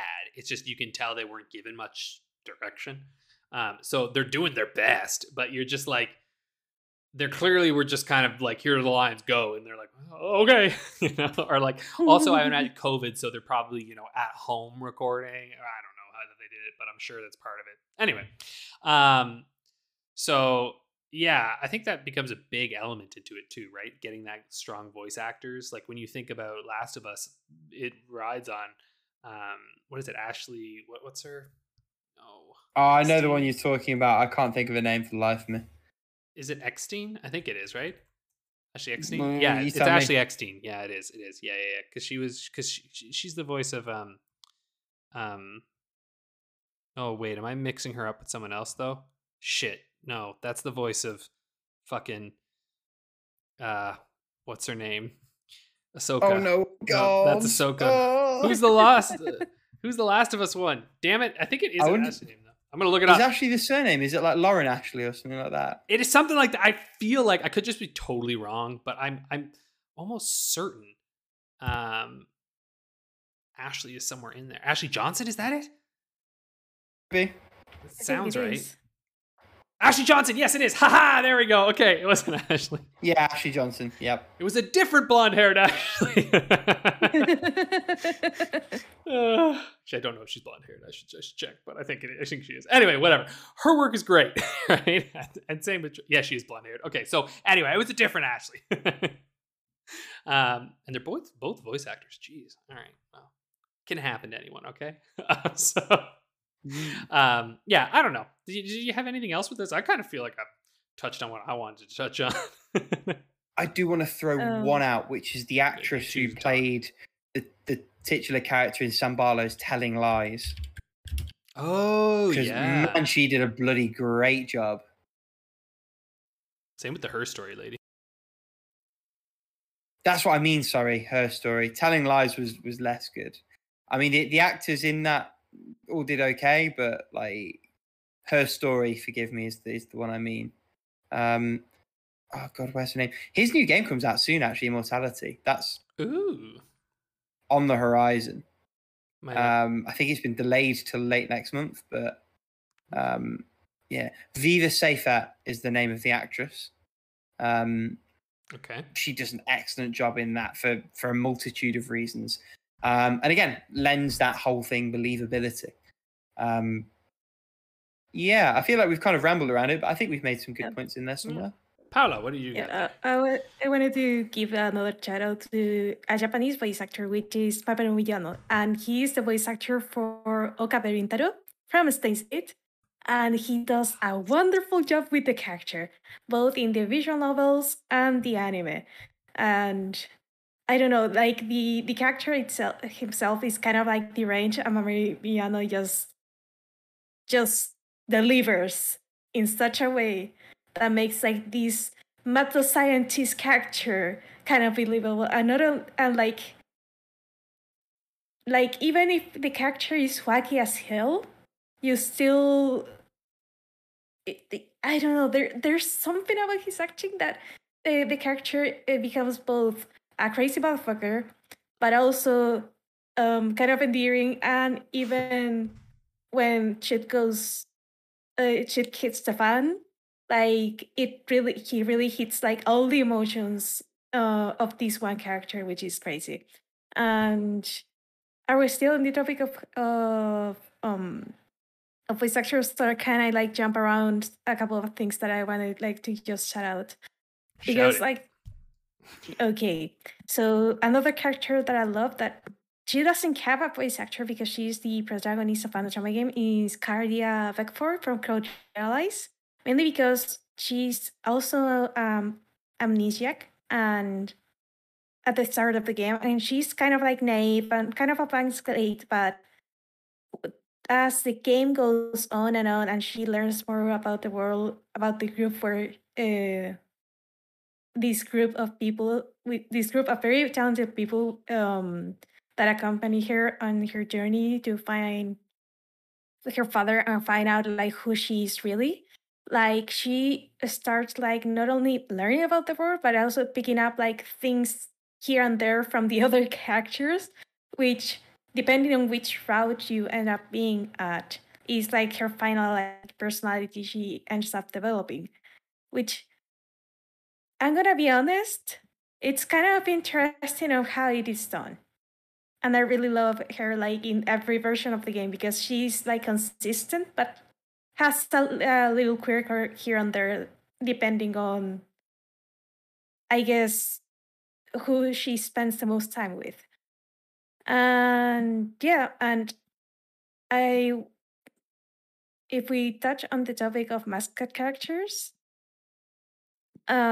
which by the way, like Kirby and Mario are more like mascot. They don't really have a personality. But Link from the Legend of Zelda, I think it depends on the game, but also he stands like in the middle, depending on which Link's a iteration fucking of the mascot use. character. I'm sorry, Link is not a character.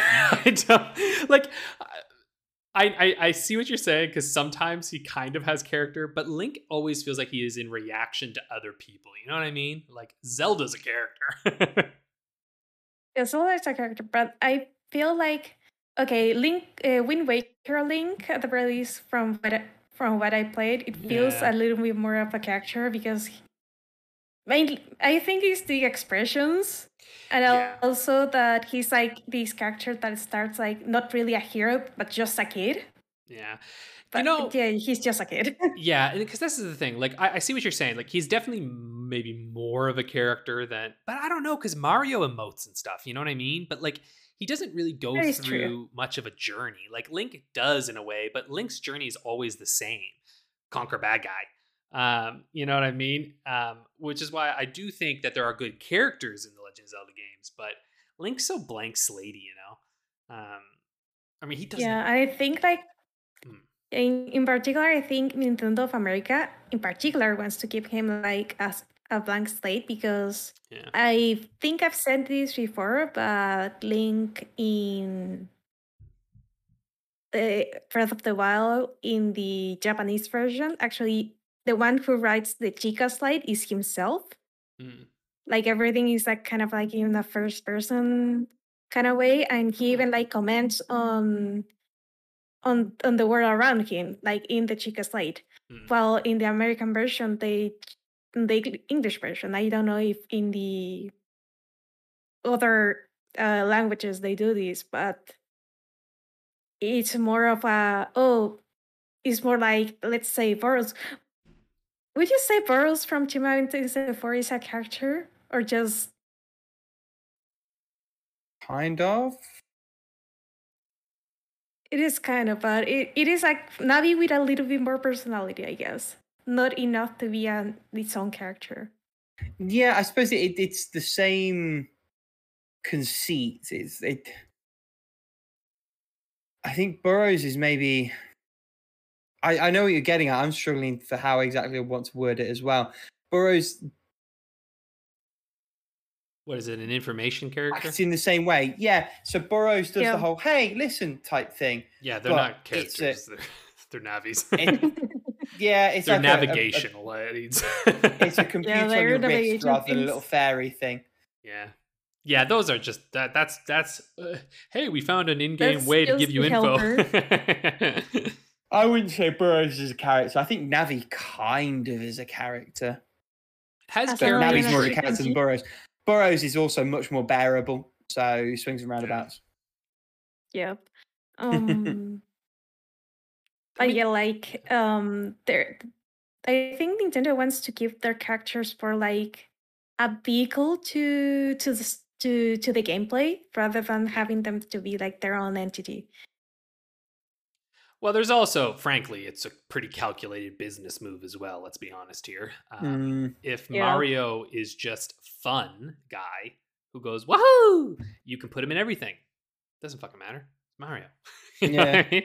If Link is just ha ha, then Link just has to go ha ha all the time, and you're good. You know. But I like to imagine the C-suite Nintendo people in meetings doing exactly this kind of thing. Link Desu, ha ha, ha ha, what? All the time, just good.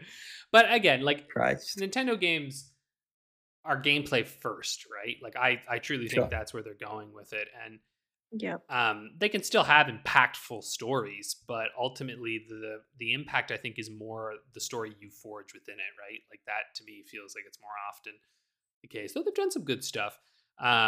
Like Wind Waker, I absolutely do love, but again, that's more about the people you meet than who you are. It's just that philosophy, right? Of like you're reacting to who you meet. It's kind of like they're kind of like road trip games in a lot of ways, right? Where it's like even Breath of the Wild is like that. Breath of the Wild is a big road trip game where you just go all over the place and meet people and help them and then leave.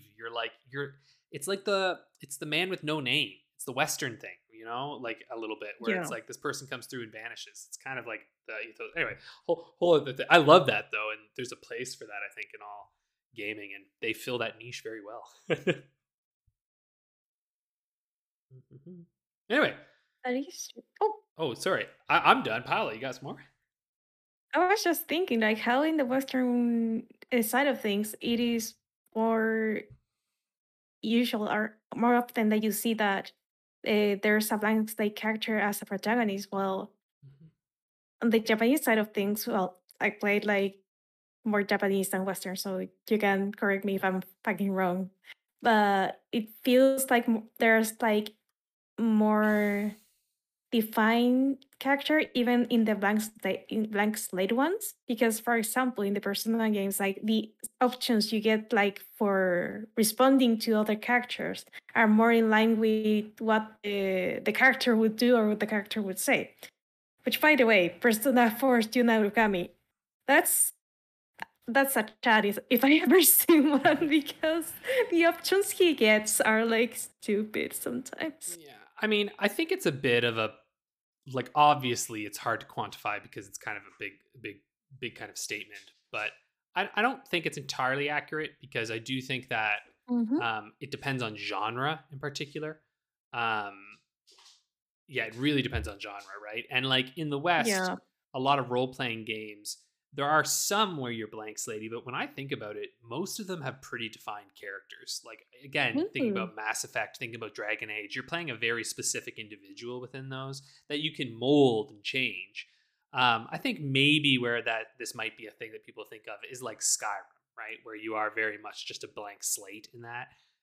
But you are the Dragonborn, right? So there is that element to it. But yeah, I don't know. I think the blank slate idea is, it actually feels more Japanese to me. Like it feels Nintendo-y a little bit, you know? Like that's like, I think you're right that Japan has a lot of great, strong characters, but I think this just depends, right? Like some people want to take that on as their, modus operandi within this, and then other companies like, no thanks. And it just depends on the genre that you're in. Even a character like Master Chief, who's kind of faceless, still has a ton of dialogue, right?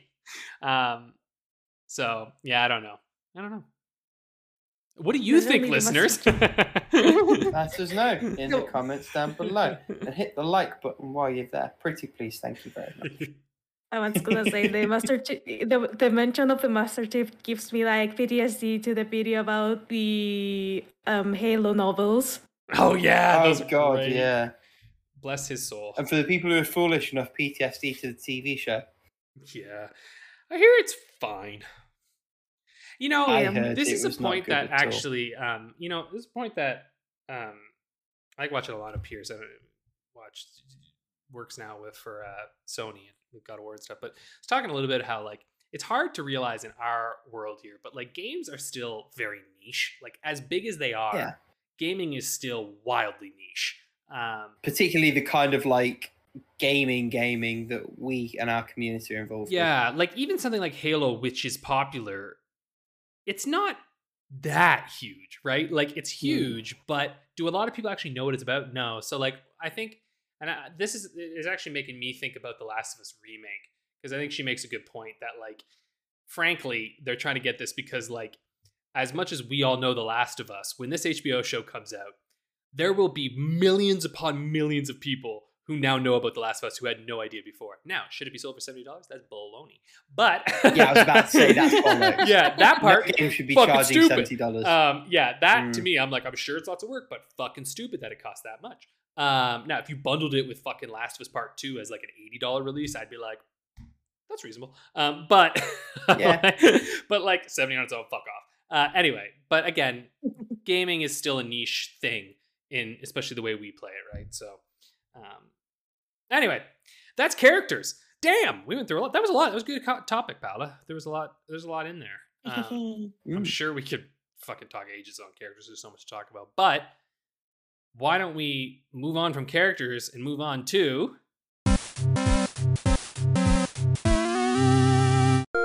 How Long to Beat the Game. It's my turn because last week we just ended a bit early because Paula definitively dunked on Rick and I.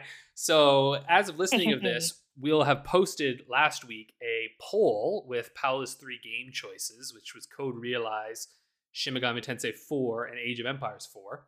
And so we and you all will have voted on it, and we'll reveal that the first week of August. That's when we'll play Paula's game. So who knows? Will it be Otome? Will it be JRPG? Or will it be... What do you call those? The real-time strategy. RTSs, that's it. Thank you. Only time will tell. We don't know yet because this is being recorded in the past. All right, which means it's my turn to start off, though. And actually, this is a fitting game. I already got it up here. This is Shin Megami Tensei, Devil Summoner, Raido Kuzunoha versus the Soulless Army. For the PS2. Oh shit, that's the PS2 one, isn't it? Yes, it is. Not the one you are thinking. Alias is Devil Summoner, Raido Kuzunoha versus the Soulless Army. So just the same thing. Thing is, I know fuck all about this game. Yeah. Me too. Beyond being that it exists. I do remember hearing about the game, but fuck me if I remember anything, because I do have the tendency of watching YouTube videos about some Shin Megami Tensei games in general.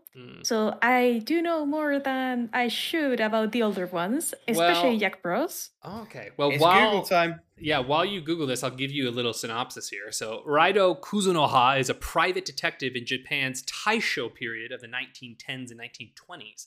But he's much more than just a well-dressed crime scene investigator. He also has the power to capture and conjure demons to do his bidding. Take control of Raido and his otherworldly companions. Guide them through thrilling episodes of action and intrigue and learn the incredible secrets of the Soulless Army. Ooh, this actually seems kind of interesting. Looks like fucking Okay, Rasputin hence on the Devil cover here. Summoner. Yeah. Neat stuff. Neat. What's gonna be the bonus question? Yeah, the bonus question is, when was this game released in Europe? I want the month, date, and okay. I have a vague idea of what that will be. Yeah. Man, I'm just looking at a little bit of footage on YouTube. Okay. Yeah, I've never seen this one. I don't really know what this is all about. This game's kind of nuts, eh? I don't know how well received it is. I feel like this is a mixed one. I feel like also, though, a lot of SMT games are kind of mixed because, again, niche audience. Hang on. You've both muted for me. Oh, no. Sorry. What's...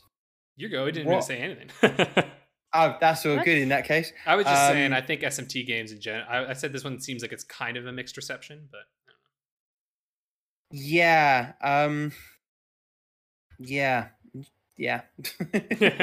I'm gonna undershoot this or overshoot this because I have the feeling that it's not gonna be like it's Devil Summoner. Are Devil Summoner length as mainline? Oh my god.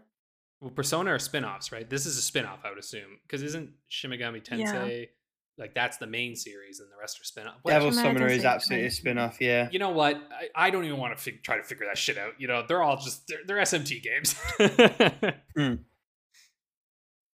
All right. Okay, I think I have my times. I'm going to post them across to you now, Alex. Perfect. And then again, when was it released in Europe? I want the full month, date, and time. Month, date, and year. I mean, time. What hour was it released? Which I don't know. I feel I'm undershooting so badly, but I have the feeling that it's not. You gotta shoot your shot. Yeah, I know. No. Come on, I'm gonna start counting down. What was the release date in Europe, right? Europe, yes. For this PS2 game, okay. Yeah. Right, all my stuff's in. Which is a bit of a hint. Yeah, I've got all of Rick's there. Which is good. Just waiting on you, pal. No pressure. I mean pressure, but no pressure. A little bit of pressure. Teeny weeny bit of pressure. I mean, realistically, full pressure. Month and year or date? Month, date, and year. I want all of it. That gives more, wiggle room for both of you. Otherwise, it's too easy, If I just said year, it's like, well, fuck. There. I'm not running a charity here. Okay, here we go. So, I've got the times in here. So, here's what we're going to do now. So, for main story, Paula has said 35 hours, and Rick has said 25 hours. The time is 24 hours. It's gonna be 1 point for Rick, isn't it? Okay, so main plus extras. Rick has said 35 hours. Paula has said 40 hours. The time is 29 and a half hours. Okay. I fucked up so badly. Paula has said for 100% 80 hours. Rick has said 55 hours. It is 50 and a half hours. Yeah. So clean sweep for Rick here. Now this is interesting though. This is interesting. So okay. So for the date, Rick has said EU release is December 8th, 2006. And Paula has said... I feel like the only reason you would have asked is if it was like a weird release time. Not really. I figured it wasn't a launch title, so it's probably a late game. Anyway, sorry, go on. Paula has said April 18th, 2008. So, interestingly, Paula is almost spot on, but she's a year late. It is April 27th, 2007. So I'm afraid this is a clean sweep for Rick, putting Rick in a pretty healthy lead to start out. I'd like to thank the Academy, my parents. There you go. Yeah, you were close, Paula, just the wrong year. I mean, I don't even know. What were the years for the PlayStation 2? Well, I mean, the PS3 launched in like 07. And I know that there's a Devil Summoner 2 for this. So that's why I said 06. Yeah, because I was like, I feel like, yeah, I was gonna say I feel like 2008 is pretty late, but 2007 is pretty late too, really. Yeah, 100%. The PS2 was 2000, so good guesses on both of your parts. That was good. I like that. Good job. I wonder when the sequel came out. You know, Paolo, you won the last one, so it's okay. You can take this L for today. You don't want to have 2 Otome ones in a row. I know. Yeah. Oh, wow. The sequel looks like it didn't come out in Europe. Came out in Japan, October 23rd, 2008. Oh, America, on the PS2, May 12th, 2009. But see, the PS2 way outlasted the... even like, it went into PS3 lifespan for quite a while. I know, but for that kind of novel release, holy... True, yeah.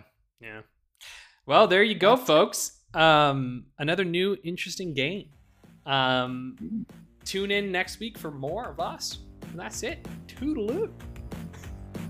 See you, bye. Bye.